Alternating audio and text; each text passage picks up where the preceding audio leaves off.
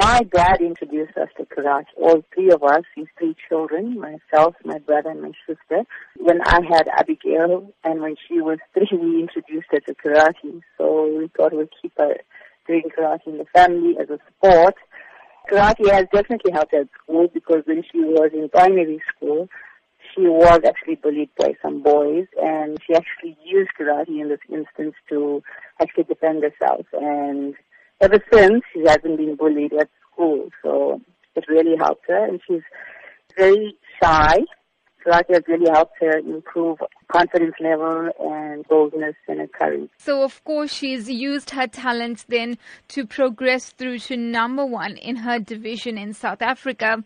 How significant is that achievement itself? At the moment, it is the highest achievement in South African sport. Obviously, she is going to receive a Croatia colors representing South Africa for karate in this event. And there are a number of students that have been selected, and she is actually one of them.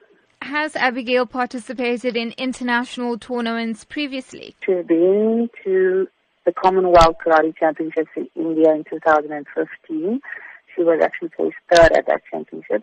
Now, for Abigail to be able to represent South Africa at the Youth World Cup in Croatia, we do understand that she needs assistance with funding. Take us through her exact requirements. 25 to 30,000 rand, which includes the airfare, the meals provided, the training camp fees, and the tournament entry fees. But unfortunately, karate is not a sport that is funded, by businesses and things like that.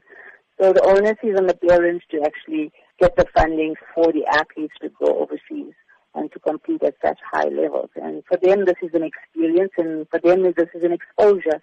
So every parent would like for their kids to actually, compete at an international level. We have actually got until the end of May to come up with the finances to send Abigail to Croatia.